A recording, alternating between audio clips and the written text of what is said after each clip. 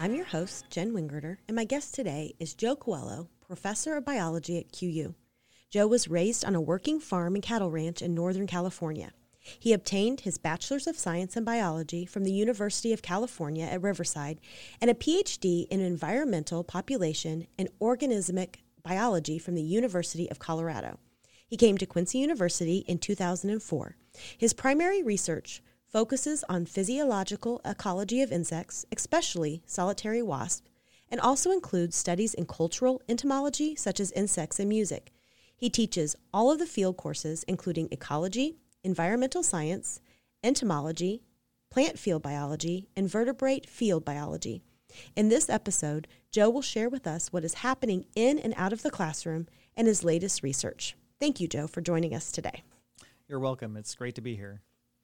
So you have several class projects that intrigue me, and one of them is this tapping for silver maple and sugar maple trees. How did that get started? It started with a friend of mine who had a huge silver maple in his backyard, and he told me how he would tap it and get some maple syrup out of it. And I knew that we had a large number of silver maples on North Campus, and I thought, well, heck, we can do that too. And then I had two students who are really into the idea, and they went to a seminar on how to do it, and from there it just caught fire. So what's involved in this process? The first thing we do is tap trees, right? We drill a hole in them and put in a spile, which is just a metal kind of spigot with a hook so you can hang a bucket from it. And we do that usually in late January, early February, when the temperatures are above freezing during the day and below freezing at night, because the trees are then mobilizing their sugars from their roots up to the shoots so they can start growing their buds for the spring. Okay. So that's when we get the sweet. Is this part of a class? Do you pull students from different classes? How do you generate the interest there? It varies. It works best when it's a combination of both. So often in the spring of every other year, I teach Environmental Science 2. Okay. And we'll usually spend a lot of our lab time working on the maple syrup. But when the days come to boil it down and make the actual syrup from the sap, that's really an all-day event because you have to build a fire and you have to keep it going all day and boil the heck out of the stuff. So then I'll get other students like the environmental club involved, and we'll just kind of make a day out of it and get it all done then. That's cool. So what do you do with the sap? Oh, the syrup is not hard to sell. I mean, real maple syrup it's not that hard to get, but it's always quite expensive. Yeah. And we usually just sell it to faculty. We don't have to market it, faculty and students, they all want it, so it goes quick. Yeah, can you tell a distinctive taste between what you guys are getting this way and maybe what you get at the store? Well, I never buy it in the store. Yeah, that's true, because now you have it. But actually, silver maple sap tastes a little different. It's not like the best, right? If we have one sugar maple tree, and that helps our taste a little, but probably sugar maple syrup tastes a little better. Sure. But this, our stuff is unique, and it's good. It's still sweet. Yeah. So you've been involved with the STREAM team for nearly 20 years. And for our listeners who don't know, can you tell us a little bit more about the STREAM team? STREAM team is an effort by the state of Missouri to monitor its streams for their health and water quality. It's a volunteer program, and they must have upwards of 5,000 different teams throughout the state. And they train you to go out and do the work of monitoring streams. They provide all the equipment you need, and when you do it, they reward you with T-shirts and stuff. Oh, cool. Why did you feel it was important to bring this program to QU? Because it's real, right? A lot of the labs that we do in science, like the old-fashioned way is you have a lab book, written by somebody else, and you do the steps, and you get the result that you expected, unless you screwed it up. It all wraps up as a nice little story. Well, I find that kind of stuff really boring, right? So I don't really do any of my classes that way. This is what we call an open-ended lab. We don't know what we're going to get when we go out there. So we go out, we collect the bugs, we do the chemical tests, and there's no right answer. The right answer is whatever we got. And the second part of that is the data really matter, because it's not just something that you're going to write up and get a grade about. These data actually, I upload them to the website. They go to the state agencies, and because I'm a level 3 volunteer, those data are considered of high quality. So they go into state reports that go onward to the feds, to the EPA and stuff. So it's a different kind of lab for students to do. Yeah. And I think there's a lot more value that way.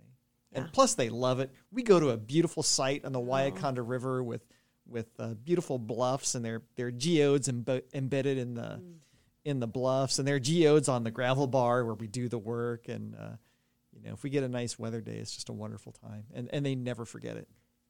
So what types of activities, so you talked about collecting bugs and you're checking the water. What other types of activities do you guys do, if any, and then how often?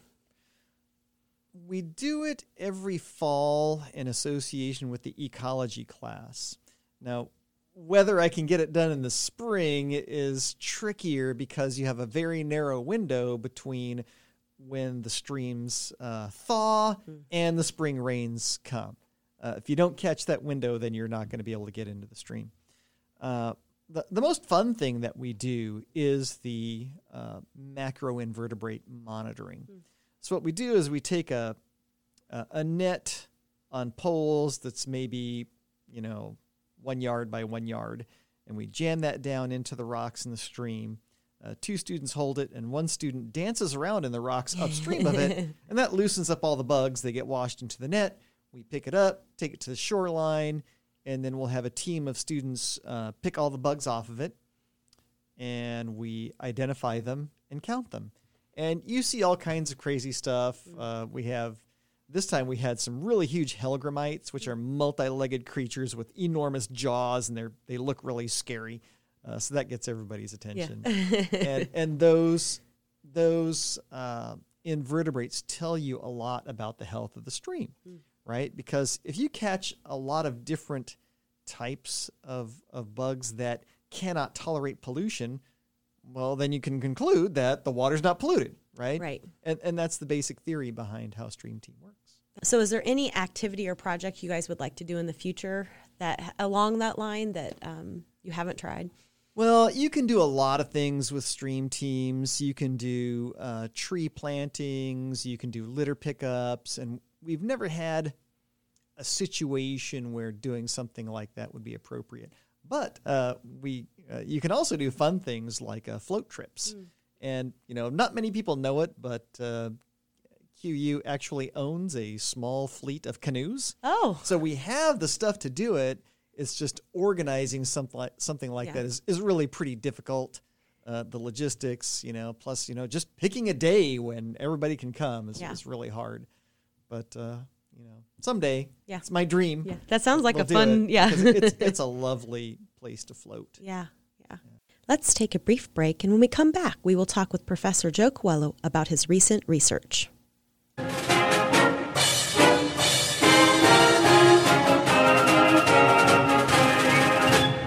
Have you dreamed of completing a bachelor's degree but have to work full-time? Quincy University's St. Clair Professional Studies program provides a flexible schedule for adults wanting to complete a degree. The Professional Studies program conveniently offers classes online and in the evening so you can work full-time while pursuing your degree. Take the next step in your educational journey. Visit quincy.edu today.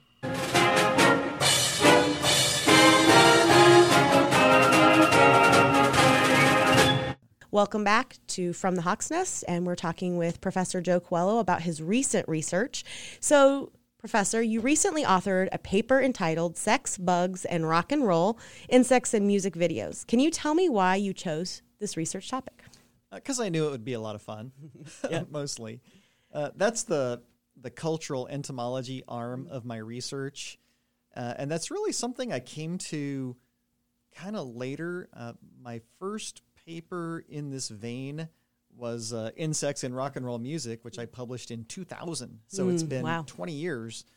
And when I first started doing that kind of stuff, I had colleagues that were like, you can't do that. That's not science, you know.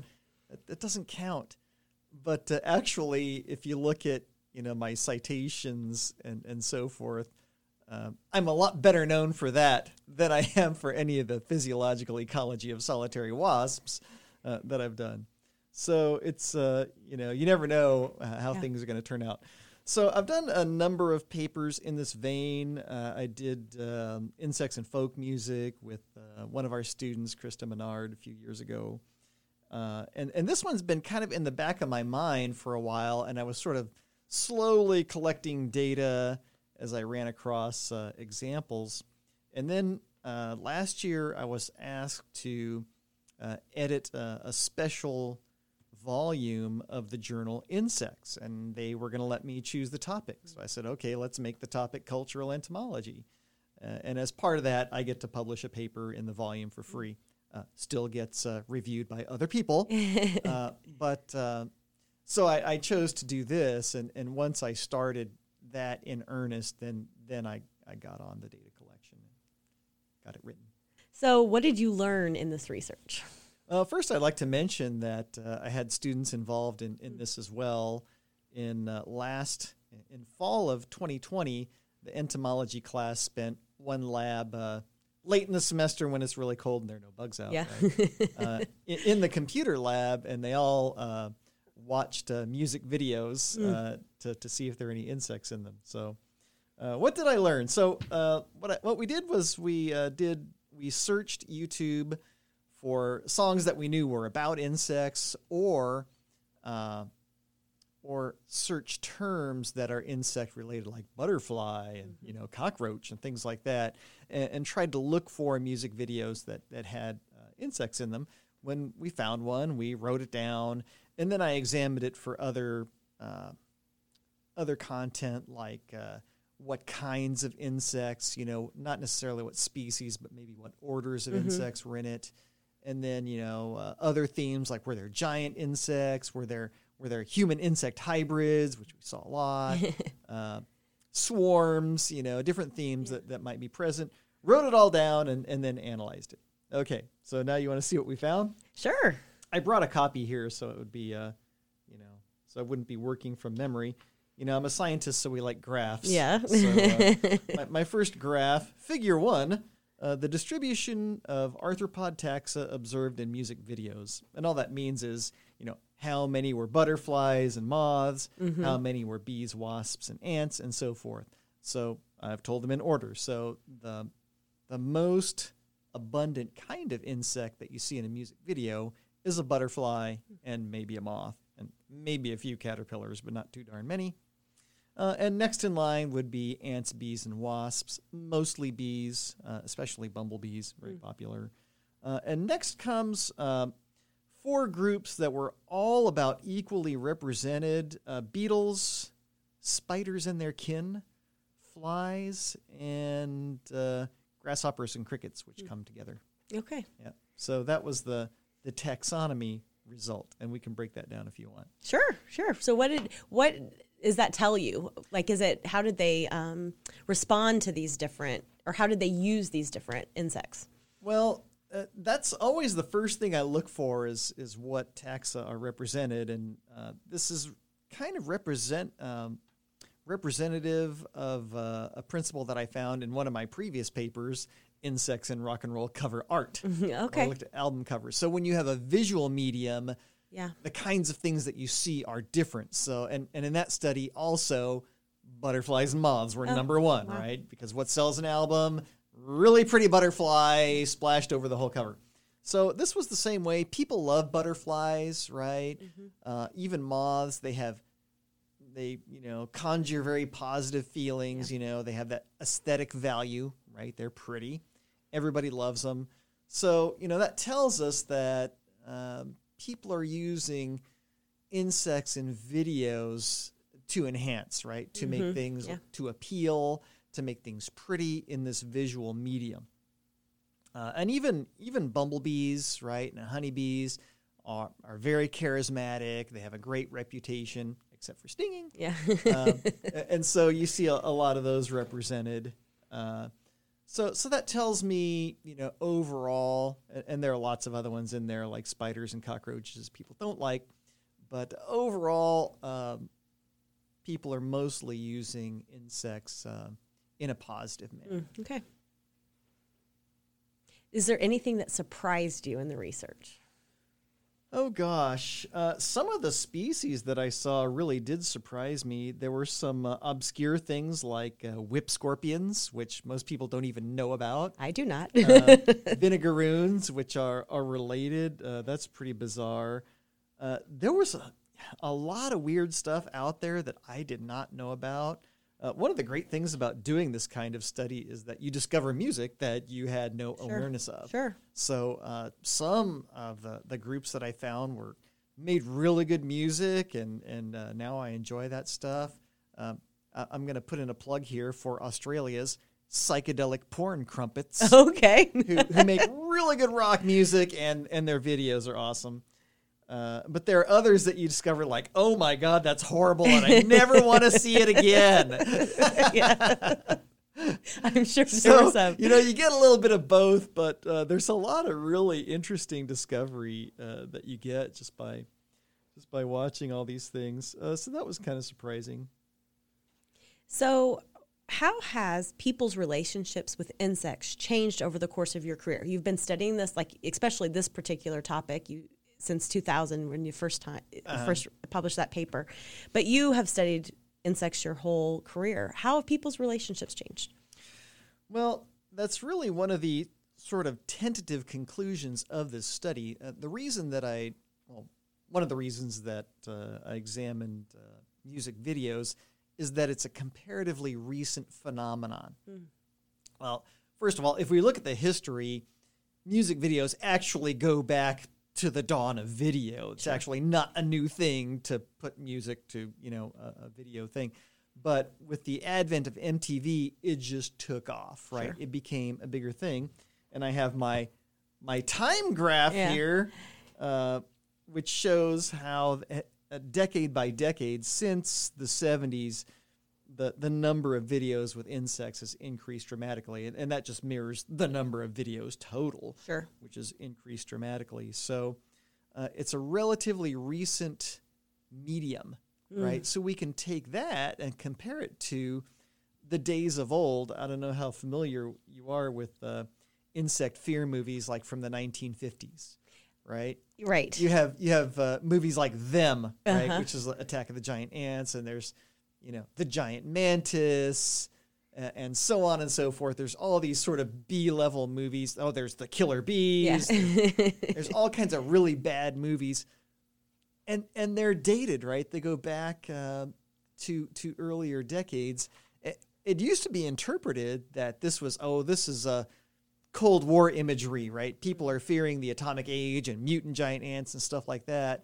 But subsequent authors have said, no, it's just, people are afraid of giant bugs, right? It's the bugs themselves that people are afraid of, and that's why these movies were made. So if we compare, the music video genre to that era, it seems like we have come a long way. It's maybe people are seeing insects in a different light, and that provides a little hope. Yeah. Hope to us. So are you researching anything else currently?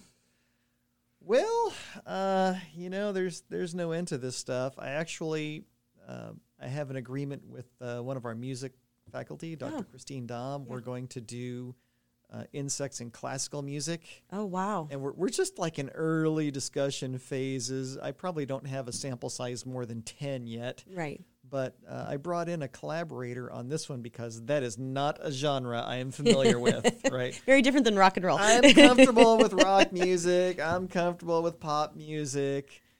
But, for that, it's kind of out of my league. So I thought I'd bring a real musician this time. Yeah. To help me out, and she's pretty excited about it. We haven't had that much time to work on it since the semester really got in gear, but this kind of work goes in fits and starts. Sure, right? When sure. you have time, then you work on it, and then when you're giving midterms, grading papers, you don't work on it. Yeah. Yeah, it's that balance of Yep, your day job and your research. But. And I still have some ideas about playing with some wasps. I kind of I don't want to die having any datum unpublished, right? Sure. So I do have preliminary data for a couple of other solitary wasps, and all I need to do is kind of get a little more to finish those out and write them up and hopefully get them published before I get too tired to do stuff.